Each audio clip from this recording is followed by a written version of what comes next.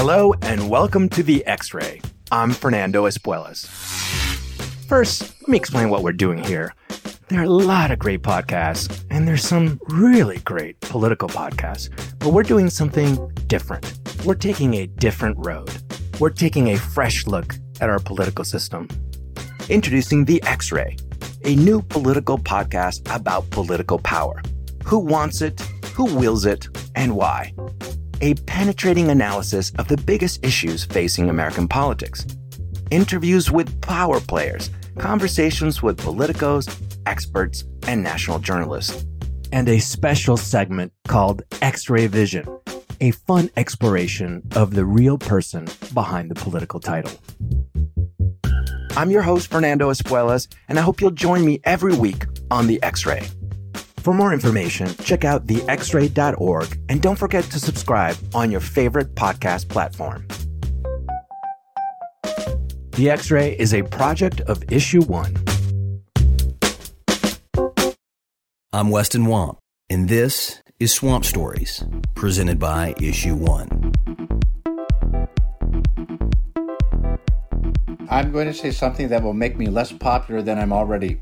That is because they don't believe in what they believe. They don't believe in what they say. If you as a conservative, if you as a Republican believe you have the high road on the debate about a particular issue of this or that that's important to the voter, why would you not want every voter to vote? And I think what the American people need to know is that in many respects, what they see and what they hear is a bit of a charade. It's like smoke and it just disappears. It's a bit unreal. It makes being a truth teller really difficult. The cloud will pass, but history will record it. And I think there's going to be a lot of those folks who are going to wish they had that moment in time back, that are going to wish they could have cast a different vote, that they're going to wish they had a different courage profile in that moment. There's a whole machine behind this that's shoving it forward. Everybody telling you, boy, if you don't do this, you're going to lose. And you got leadership. If you don't raise this money, you're going to lose. You got to be a team player or you're going to lose. And the fact is, if you're a really good member of Congress and you're a decent human being, you're likely to win. Reed Ribble's time in the U.S. Congress had a sort of Mr. Smith Goes to Washington theme to it. He was a roofing contractor from a small town just outside of Green Bay, Wisconsin. He promised that he'd serve no more than 3 terms. And sure enough, he left office in January of 2017 after 6 years. And as you're about to hear, Ribble is still a conservative Republican. But he has a very different perspective than many of his former colleagues on issues ranging from access to voting to the events that led to January 6th. This is episode 26, a conversation with former Congressman Reed Ribble.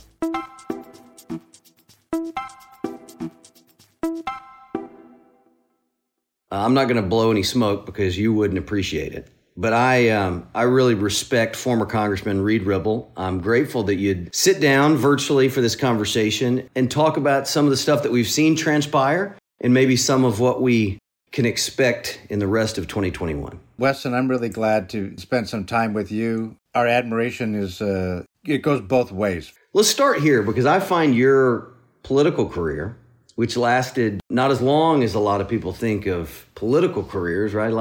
We brag about decade-long political careers, but you were a citizen legislator. How did you ever end up a candidate for Congress in the first place? I got frustrated, and the interesting thing is I was frustrated. This is going to sound archaic to somebody running the Millennial Debt Foundation, but I got interested in running for politics because of a $12.5 trillion debt, and today's $28 trillion. It took this nation from 1776 to 1886 to get our first $1 trillion national debt. They doubled that in 3 years after that. And when I went into Congress, it was just a little bit under 14 trillion, and today's 28 trillion. So in 1 decade, it doubled by that amount of money. It was that. That's what got me interested in it. And I just felt you need people in Congress willing, men or women from either party, willing to tell the American people the truth about our financial situation and also be willing to say no.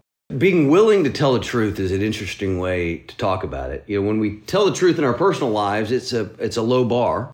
In politics, telling the truth sometimes is not easy. It's not even necessarily good for your reelection. I always came from what I now call the Reed Ribble and Tom Coburn school of thought that if you say the hard things ultimately actually serves you well. It does, and people already know the hard things intrinsically. They actually understand it, but they don't necessarily want to hear it. But also, when it comes to telling the truth, I can tell you something that is truth, but it may not be truthful. And what I mean by that is I can say part of the truth, but by leaving out the fullness of the truth, you come to a different conclusion than you might have otherwise come to if you had had truthfulness. And politicians have become very, very good at dissecting the truth and only sharing the side of the truth that leads the listener to a specific conclusion that they want to have happen. One thing I want to clarify early on here in this conversation, because I think it'll be helpful to the listeners, is that you, as a former member of Congress, and we might get into this, but I think even as a member of Congress, expressed a lot of concern about President Trump's leadership style,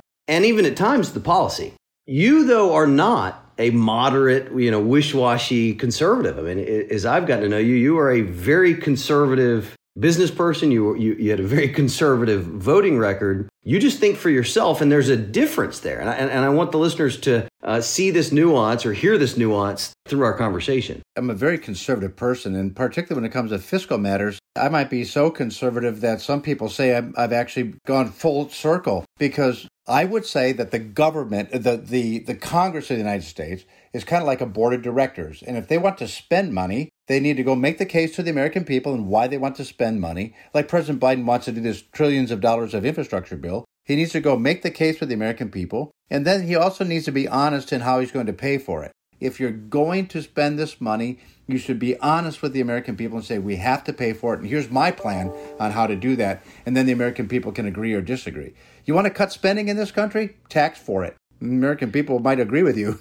You entered Congress different than a lot of the people who I knew growing up. My dad was actually a bit like you in that he had never served in office before. Rand was elected as a commercial real estate broker, and it was all new. I think to those who've been around politics, maybe they were staffers or they were state legislators, the way that the game is played is not all that surprising. As you now have an opportunity to reflect back on your time there, the way the process is, the way that it works, the way that it's broken, the way that it could be made to work better, what should people know? I think that what they should know is that, and I was really naive about it. When I went into Congress, I was put in the Budget Committee, and I actually thought that Republicans and Democrats would sit down in a meeting and we would debate the pros and cons of how we're spending the American people's largesse. And at some point, we'd find whatever middle ground there was, and we would pass a budget. But I never saw a member of the Democratic Budget Committee until we had our first markup on the Republican budget. And what the Democrats did is they came with a bunch of amendments that were all kind of gotcha amendments about, giving tax breaks to people who own jet airplanes, as opposed to offering an amendment that would actually fix any type of problem that society faced. On the Republican side, what few amendments were offered were the same thing, to just get the Democrats to take a tough vote so that it could become a political campaign down the road. And then the chairman of the committee said every Republican has to vote for this bill. Here's what we were told. This budget will balance in 10 years. And the president's budget, at the time President Obama, his budget never balances. So look how great we are. But then next year, instead of having a budget that balanced in 9 years, we created a new budget that balanced in 10 years. And the year after that, we created a new budget that balanced in 10 years. And the year after that, we created a new budget that balanced in 10 years. So whose budget never balanced? Neither budget ever balanced. Because if you keep shoving it out 10 years, you never get to balance. And I think what the American people need to know is that in many respects, what they see and what they hear is a bit of a charade. It's like smoke, and it just disappears. It's a bit unreal. It makes being a truth teller really difficult. There's a lot of talk about reforming democracy or making democracy work for everybody. I think, and of course on the Republican side of the aisle, I always grew up hearing our form of government described more appropriately as a democratic republic. Forget how you want to define it exactly. The question I'm asking about is the system itself. The American people seem to feel like the system is broke. From a fiscal perspective, it is broke. The political system, a lot of people feel is broken. And when you poll the American people, Republicans and Democrats overwhelmingly feel like money has too much influence in politics, that lobbyists have too much influence. H.R. 1 is the Democrat solution. When we get beyond, let's say that H.R. 1, which became S1, fails on party lines as it's expected to by a lot of people. You move on, Is there a place for Republicans and Democrats to meet at the water's edge on an issue like, for example, dark money? Now, dark money is sort of a catch-all phrase for money that isn't disclosed, and this is a term that's been used for decades. It's looked different, it's functioned different throughout our history, but there's a very specific way that it works in the kind of post-Citizens United world. And it's that 501c4s pass money to super PACs, and there's not disclosure. One of the reasons I use the phraseology "the water's edge" is because McConnell and Schumer equally used, this funnel or loophole in order to disguise or to hide some donors. Now, if you donate directly to a super PAC, federal law says that if you, Reed Ribble, give to a super PAC, then you're going to show up in a disclosure. But if you start an organization or an LLC, you can evade, I think, the intent of the law. Yeah, well, for sure. But I don't think there is ever going to be a compromise because both sides benefit from it.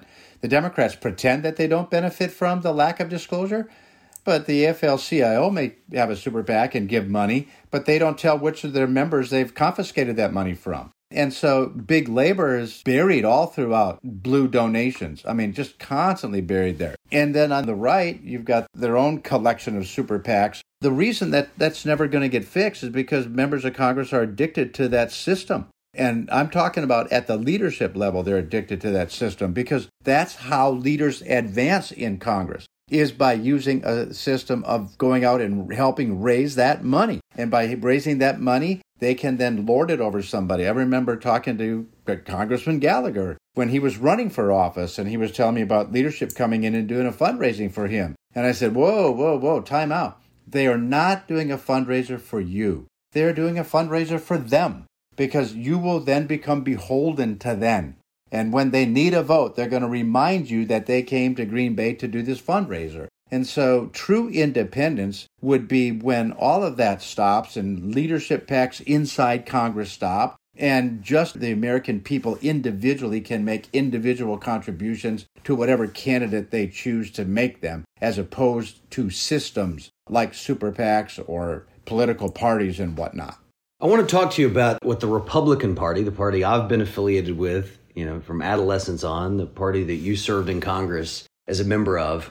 And we'll talk about some of the challenges, I think, that our party's had with the truth. You talked about the truth at the opening. I think to set the stage or to give the listeners some context, you did have an interesting relationship with our former president. You've told me a story before that I'm going to give you the opportunity to tell, or to tell a less colorful version of, about one of your first encounters with President Trump at a House Republican conference meeting. I think it would set the stage appropriately, or even a part of that story, for the fact that you didn't drink the Kool-Aid, so to speak, from the early days like some people in our party did. The reality is, in confronting candidate Trump, I encouraged him, in the most powerful words I could come up with, to stop being so Trump-like.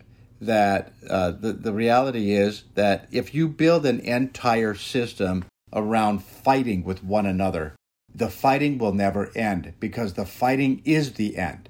And what happened is he didn't pay attention. I encouraged him not to say much else. I didn't think that Secretary Clinton was all that strong of a candidate and that virtually anybody would beat her on the right. And in fact, that's what happened. But I really encouraged him to just kind of back off from that constant barrage of criticism and calling people names and making the campaign into a carnival. I just didn't think it was beneficial for civil society to lead in that manner. In Wisconsin, I've noticed, and it may just be the realities of a purple state, there is a certain amount of respect and deference given to those who are in a different party than you are. And a lot of times in a state like Tennessee, where a supermajority may control things in the state house, we've gotten further and further from that. I try not to use hyperbole because the country's been plenty divided. We fought a civil war. We've been through nasty stuff. And we can get through a bout of partisanship. But it's still worth pointing out that maybe after the events of January 6th, we have almost no bipartisanship that's apparent from this side of Washington at all. How do we get back there? I mean, I know one of the staples of your time in Washington is you made real friends who you happened to disagree with on policy, but they were your friends and you tried to work constructively with them. Yeah, I try to work constructively with them. And the only way that you can actually work constructively with somebody where you might have a philosophical disagreement is to have literally built into your psyche or into your heart, your soul, whatever you might call it, this intrinsic respect for each other. That I never viewed anybody, even the most progressive folks in Congress, I didn't view them as anti-American. I didn't view them as traitors. I didn't view them as anything other than representing the voices of the people that sent them to Washington, D.C. to speak for them. And if you start from a position of respectfulness, you have a tendency to be able to hear what they're saying and be able to ask those questions like, well, tell me why you think that will work. Why do you believe that that's the best solution? And you can pull back the layers of that onion, and until you begin to get to its smaller inner parts where you start to have places of agreement, and then you can build something back on top of it. But until you're willing to be respectful at the front end to open up the dialogue and get to someone's real understanding of a solution, all you have left is the fight. And I often described it as it feels like many of my Republican colleagues have got a paper sword and they back themselves in the right corner of the room. And many of my Democrat colleagues have their paper sword and they've backed themselves in the left part of the room. Remember the days when you were a kid and you'd have the gift wrapping and there was that cardboard core in the middle and you'd make a sword out of it? That's kind of like Congress. And the folks on the left are in their corner, the folks on the right are in their corner, and they're flailing their paper swords around, but pretending to be fighting, but never actually landing a blow and never really solving a problem. And so what I wanted everybody to do is let's put our toy swords down for a minute and let's try to understand each other at a real core American level, who you are, because the disagreements between left and right have been in existence since the 1700s.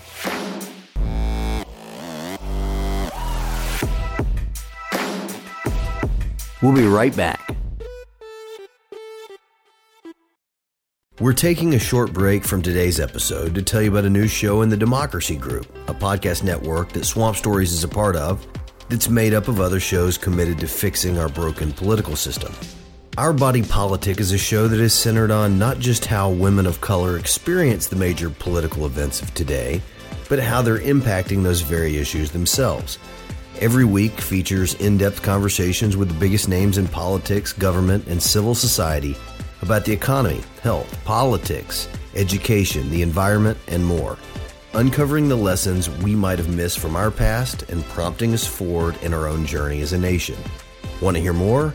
You can listen to Our Body Politic on Apple Podcasts, Spotify, or wherever you get your podcasts. We're back. Who do you respect most in Congress today? Who do you watch on a weekly basis to see what they say about current events or bills that are before Congress? Yeah, I think it's natural for me to say Congressman Gallagher. He certainly is one of the people that have garnered my respect. But I respect folks on both sides of the aisle. I think here in Tennessee, Jim Cooper's become a dear friend of mine and a really pragmatic member of Congress. I certainly respect Joe Manchin. He's in a tough spot. But all of a sudden, what we found out is that the true power broker in the U.S. Senate today is its most moderate member. So I respect Senator Manchin. And interestingly enough, those are two Democrat members that I just mentioned that I have high regard for. But I've also got very high regard for Senator James Lankford from Oklahoma, because I view him as someone willing to speak the truth to people. I think there's a lot of men and women in Congress that I respect, and I think are trying to do the very best they can in difficult circumstances. But I wish that more of them would speak some truth to power, particularly about what happened on January 6th. That was a real turning point for the nation. It's the first presidential election in our country's history that there was not a quote-unquote peaceful transfer of power. And listen, I don't think everybody that showed up on January 6th was a hooligan. I think there were some really patriotic Americans that came because they believed what the president had been telling them for months, but they also didn't break into the Capitol. There were probably 300-400 really bad actors there, and I hope they throw them all in prison, the bad actors. Let's talk about what led to January 6th. There were months of distortions and allegations, and this is really before November. I mean, if you were paying close attention, the president of the United States, then Donald Trump, was seeding what would then grow into a massive fraud narrative by sowing doubt about the reliability and the security of vote by mail. All sorts of, some of it was kind of crazy. Most of it was not based in reality. You represented Wisconsin in Congress. Voting by mail is not that big of a deal in Wisconsin. In some states, it's a foreign concept, and I think the president was, he jumped on that. How does the Republican Party reckon with the untruthfulness that we got really tied up in? I think both leading up to the election and then it got much more dangerous certainly after the election. Yeah, it's a tough spot because it's always easier to scam somebody than it is to convince somebody they've been scammed. So what happened was, for months and months before the election, the president was saying if he loses, it's rigged. Because of this, it's because of that, because it was rigged. It was a phony election. Then after the election, he went to rallies and kept pounding this. Now, 60 court cases didn't seem to matter. No evidence none of those things seemed to matter. Secretaries of state and Republican governors didn't seem to matter. He just kept pounding that message, telling people what they wanted to hear, because you wanted to believe that the rest of the country agrees with you. And so it's easy to pass that on. The problem was it wasn't true. The election was secure. Attorney General Barr, who was really Trump's lead guy for many years there, very pro-President Trump, came out and said the election was secure. There wasn't enough fraud to turn this election over. The Department of Homeland Security said there wasn't fraud, that we had a secure election. Now, all the evidence was that we had a secure election. And I think Republicans, members of Congress, elected officials at the state and federal level, they need to start telling Republicans the truth. And they need to start talking differently about the election. Otherwise, they're going to appear to be on the wrong side and let the left take the message of quote-unquote suppression and run with it. That's how you lose elections. Republicans are wrong on this issue. They ought to be telling the American people that we want to make it easy to vote. In fact, we want to make it the easiest thing in the world to do. If you're a legal voter, we want every single voter to cast a vote. If it's by mail, do it by mail. If it's a ballot box, do it there. If you prefer to cast your ballot in public on election day, do it that way. But we want you to vote. On the same hand, they also need to say, but we want to make it very difficult and painful to cheat.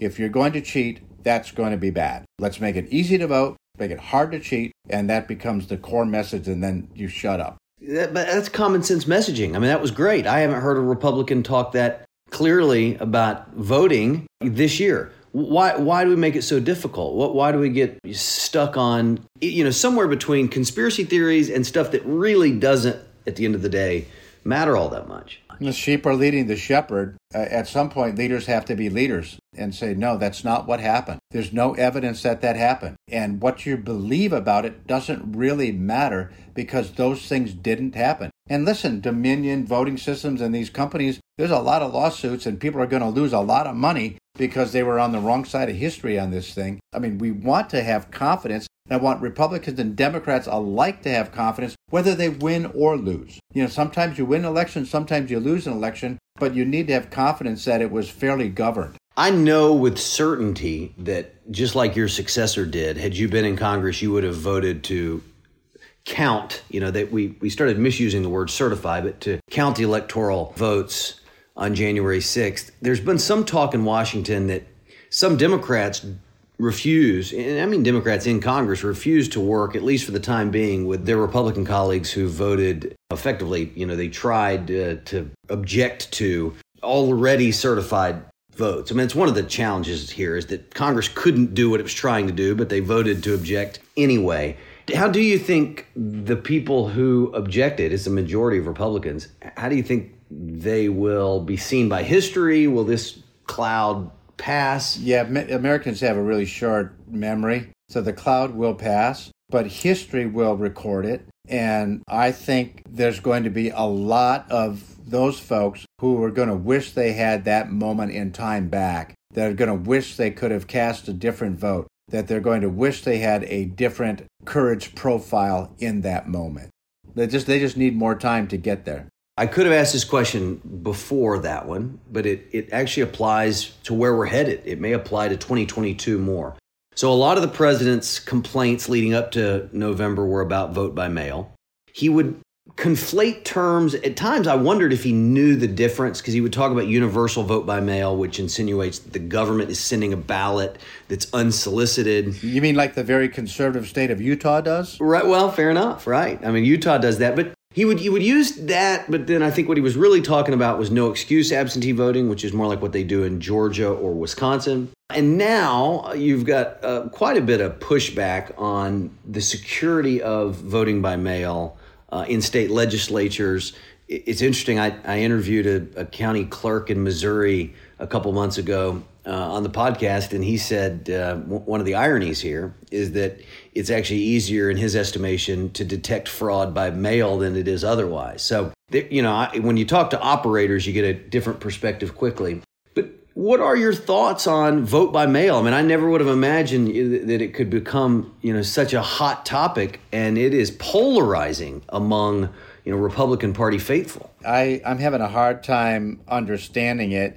I'm a big fan of no excuse mail-in voting because more people vote. We've had a historic vote this time due to the pandemic, but hopefully the American people learned something about that we can get better civic engagement with it. And the reason I'm a big fan of no excuse voting is, why in the hell should I have to tell any government person or bureaucrat what I'm doing on election day? What business is it of theirs? Why do they get to dictate to me how I get to vote? Or you have to vote at this exact precise moment in time. Where do they get the right to do that? There's no constitutional right for the government to know what I'm doing on election day, and I shouldn't have to tell them what I'm doing on election day. Maybe I went to work. Maybe I wanted to go swimming with my grandkids. I don't know. I don't need to explain to them why I'm not available to vote on election day. Give me my ballot and let me vote. I'll sign it before you. If you want me to show you my ID before you give me my ballot, I'm even okay with that. You were elected and reelected in a state where this is the way elections are run. I voted by mail frequently when I was an elected official. For that matter, so did President Trump. But that's a different point. But you're serious. There was just no concern as a candidate and a candidate for re-election. You never had fraud concerns. You never had security concerns voting by mail. I never did. You want to know why? Here's why. Because I believe that the American people take it serious. I believe that the American people already take it serious. I have a tendency to trust my fellow citizens without regard whether they voted for me or didn't vote for me. I trust them to do the right thing. I was never worried about it. Never once. And if the state of Wisconsin decided to send a ballot to every single voter, I would have been cheering them on. Because what that did is to put the onus on me as a candidate to go out and make my case. Really? So you're okay with the idea of what is usually referred to as universal vote by mail, where the government would send a ballot to everybody? Now, they would obviously have to choose to fill it out and return it. Yeah, right. It's pretty darn hard to cheat that system. It really is. And the fact of the matter is, it also forces candidates to go out and do their job, to engage with the public and tell them why they should vote for me versus somebody else. I don't mean to belabor the point, but I am confused. I'm hearing you make these arguments. I don't disagree with you. Of course, I've grown up in Tennessee, which is not a universal vote by mail state. But why is it that, do you suspect that Republicans act? They may not be. I mean, I know the difference in Washington. You don't always really believe what you say, but why is it right now Republican messaging that vote by mail is this big threat? And universal vote by mail would be the end of the Republican Party if you believe some of what some of the people are saying. I'm going to say something that will make me less popular than I'm already. That is because they don't believe in what they believe. They don't believe in what they say. If you as a conservative, if you as a Republican believe you have the high road on the debate about a particular issue of this or that that's important to the voter, why would you not want every voter to vote? If you look at the registration numbers of voters, there are more Democrats in this country than Republicans. And so they don't believe they can actually win those Democrats over to vote for them. And I mean, that's just not true. I was able to do it. Mike Gallagher's able to do it. Most members of Congress outperform the top of the ticket. So how does that happen when the top of the ticket is the party leader? The fact of the matter is there's all kinds of Democrats that voted for me and independents that voted for me because for whatever reason, they decided that I was the better candidate in that moment of time, or that they trusted me to be their proxy in Washington. And so I had a lot of confidence in what I believed in and what I was saying, in part because I spent a lot of time listening to voters and listening to what they have to say. So I didn't fear voters. I respected them. For some reason, what you said there reminds me of one of the real challenges And this is not just a challenge. I was going to refer to it as a challenge of conservatism, but the truth is it is a challenge of progressivism just as much, and that is the threat of populism. I think we're in such a populist moment that we don't actually often hear the sort of deepest gut instinct of those who represent us, but we hear what they think the people might want to hear. And right now there's a lot of fear-mongering on these subjects. That's core populism. That's populism right at its very heart. I'm not a populist. I think populism is really a bad system because it functions by mob rule in many respects, almost like a pure democracy. And so just give the people whatever they want. They want $2,000, give them that. Just tell them what they want to hear. Just pander to them as much as possible. It's an excuse for leaders not to lead. And I think this country needs leaders right now. It needs bold leadership. There's a lot of people, I'm not sure that they've spent a whole lot of time studying American history or the Constitution, but they do think of everything in politics as 50% plus one. You know, if anything is the American people, 50% plus one of them think that we ought to have free bubble gum, then they believe that's how the country ought to function. I feel like that's indicative of a real lack of civics education. You believe civics is, or a lack of civics education is part of our problem? I do. I absolutely do. And I think some districts civics is taught in 8th grade, and I think that's a good place to put it. But then I also think you ought to do it again when you're a senior in high school. I think civics needs to be taught as a mandatory class in all schools, public and parochial, right in the last year before these young men and women become a voting age. They need to understand what the Constitution says, what it limits. The Constitution was written to protect the minority from the majority, not so that the majority could lord it over the minority.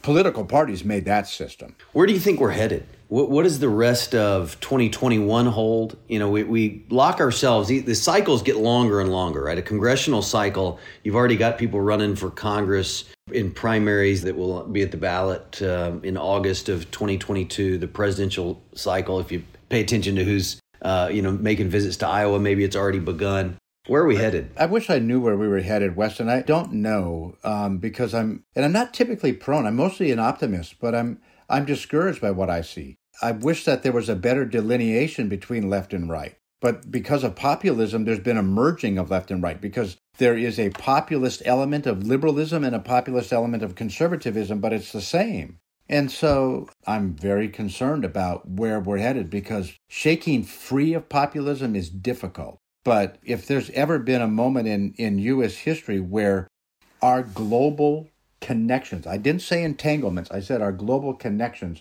are necessary to a free people, it's in this moment. But yet we talk as if having partnerships around the globe is a bad thing. You've got children who are about my age. I fear that we have gotten so good and so passionate at turning on each other that we've missed, especially in the pandemic year, which has now been a bit more than a calendar year. We have missed developments around the world that may have generational, or we've not paid adequate attention to developments around the world that could have generational implications. Here in the U.S., we look at it in 2 or 4 year increments. 2 years for members of the House, 4 years for the presidency, 6 years for the Senate. It's a very, very short-term myopic view. And in a capitalist system that actually works, and because we were a representative republic, there was a correction that would take place if you pivoted too far. But now what we have is a pendulum that's swinging far left, then far right, then far left, then far right. And I'll tell you something, if you get rid of the filibuster in the Senate, it's going to be even worse, because there'd be no reason for any side to find common ground. They'll just lord it over the other, and while talking about bipartisanship. All right, the last thing I want to talk about, and it's funny, it's connected to what you just said. So because Raphael Warnock won and Jon Ossoff won, we went from what felt in November and December like a presumed Republican majority, divided government, to a hard pendulum swinging. I think as the days have worn on, you realize that Joe Manchin is, as we've discussed, a very unusual Democrat. But what we've seen is the value, literally and figuratively, of one seat in the U.S. Senate, particularly when we're willing to game the system and use reconciliation however we can in the most effective way to serve our own political purposes. I think this ties back to an issue I've been fascinated with since my father was an ally of John McCain's in the 90s. Campaigns in America require a lot of money. Money's always been in politics. Can't take it out of politics. But it's gotten insane.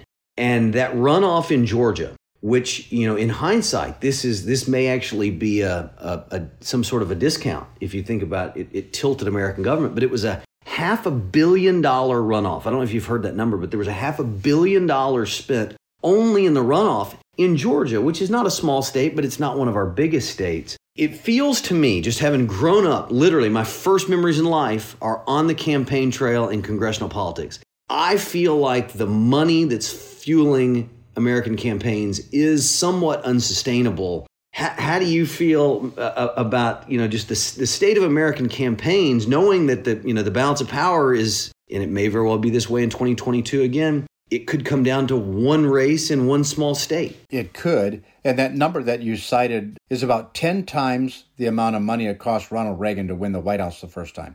And that was a national presidential race. So you can see where it's gone in 50 years. I don't believe it is sustainable. And I believe that at some point, members of Congress themselves will get fed up with the difficulty of having to just do nothing but fundraise because, Senator Warnock's up in 2 more years.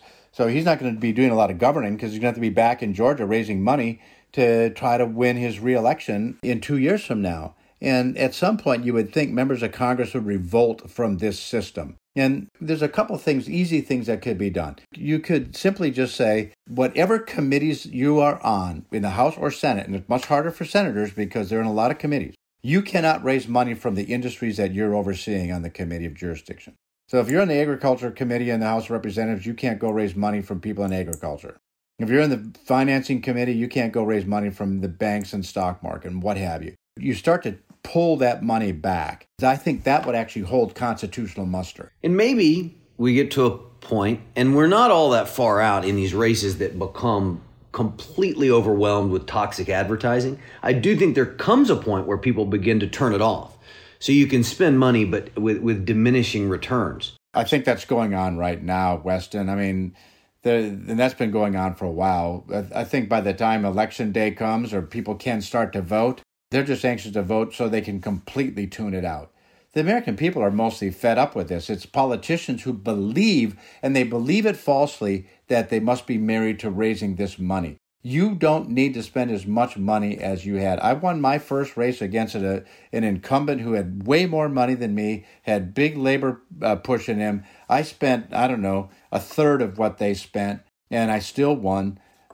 Money matters, but it only matters to the degree that you get your message heard. Beyond that, it's just noise.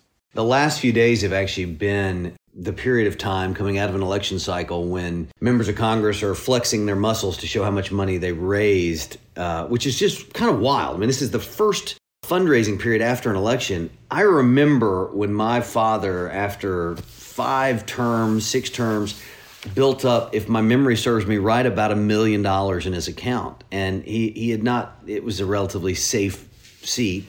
He wasn't going to be beat in all likelihood, but this was it seemed like a monstrous amount of money, and he was fairly influential, and he was an appropriator. There are some rank and file members of Congress who raised $3 million in the first quarter, members of the House. I cringe when I see how proud they are, first of all, but it takes time. I mean, I do wonder now if we're coming up on a moment where just the raw amount of time that members of Congress spend fundraising is not helpful to the system. Maybe the pandemic put more time on their hands. Yeah, but in some cases, and I know one particular member of Congress from Georgia that raised $3 million, she raised that money from notoriety, not from hard work. And so there's this incentive to get on TV all the time. There's this incentive to say the most outrageous things and be the craziest rhetoric because you get news coverage, and there's enough people that'll write $50 checks and say, yeah, go get them. What's really unfortunate is the more pragmatic members, the more rational members who don't do that. They're the ones that have to spend all the time away from work to raise the money, and they're enticed to pick up on that language because it works.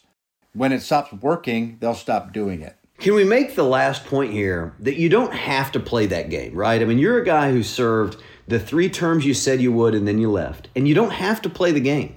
I mean, we always talk about the dues system. You're expected to raise a certain amount of money for your party's congressional committee, and most members do their best to do it. But the members who refuse, like I remember I was in Peter King, now former Congressman Peter King's office, and he said, I just never did it. They kind of needed me to get reelected in New York, and I just never did it. And I feel like we just need more people in Congress who will be, their own arbiters of what's right and what's true, and not even mess with the games. I completely agree, because they've bought into a bit of a fallacy that you have to raise that much money. There's maybe 45, 50 districts in the U.S. that are truly competitive. Everybody else is going to win. I mean, 95, 97, 99%, depending what election you look at, incumbents win. The people are a little worried about primaries, but that's all fake. Shouldn't be worried about primaries. Go out and do your job. You don't need to spend all that time. You need to be a good member of Congress and show your value. 85% of the people just want you to go do your job. Good policy ends up being good politics. There's a whole machine behind this that's shoving it forward, starting with your chief of staff and folks that are beholden to you for their job, but also all the media people and political consultants and everybody telling you, boy, if you don't do this, you're going to lose. If you don't do this, you're going to lose. Then you got leadership. If you don't raise this money, you're going to lose. You got to be a team player or you're going to lose. And the fact is, if you're a really good member of Congress and you're a decent human being, you're likely to win. Well, Reed, this has been fun. Thank you. It has been fun. For the good of the order, you have anything to close with? To the degree that the listener is willing to do this, I will give you the advice that I give myself every single night, and that is to please don't be as cynical as you are. The fact of the matter is the American system has proven itself to be faithful to its citizens for 200 plus years, and it will continue to do so. On the next episode of Swamp Stories, we're going to examine the important role of the Federal Election Commission. We'll explore why its recent dysfunction has contributed to chaos in federal elections, and we'll look into how it can be fixed. Thanks for listening to Swamp Stories, presented by Issue One, the country's leading political reform organization that unites Republicans, Democrats, and independents to fix our broken political system. Please subscribe to the podcast and share it with your friends. Even better, rate and review it on iTunes to help us reach more listeners. You can find out more at swampstories.org. I'm your host, Weston Wong. A special thank you to executive producer Ethan Rome, senior producer Evan Ottenfield, producer Sydney Richards, and editor Parker Tant from parkerpodcasting.com. Swamp Stories was recorded in Tennessee, edited in Texas, and can be found wherever you listen to podcasts.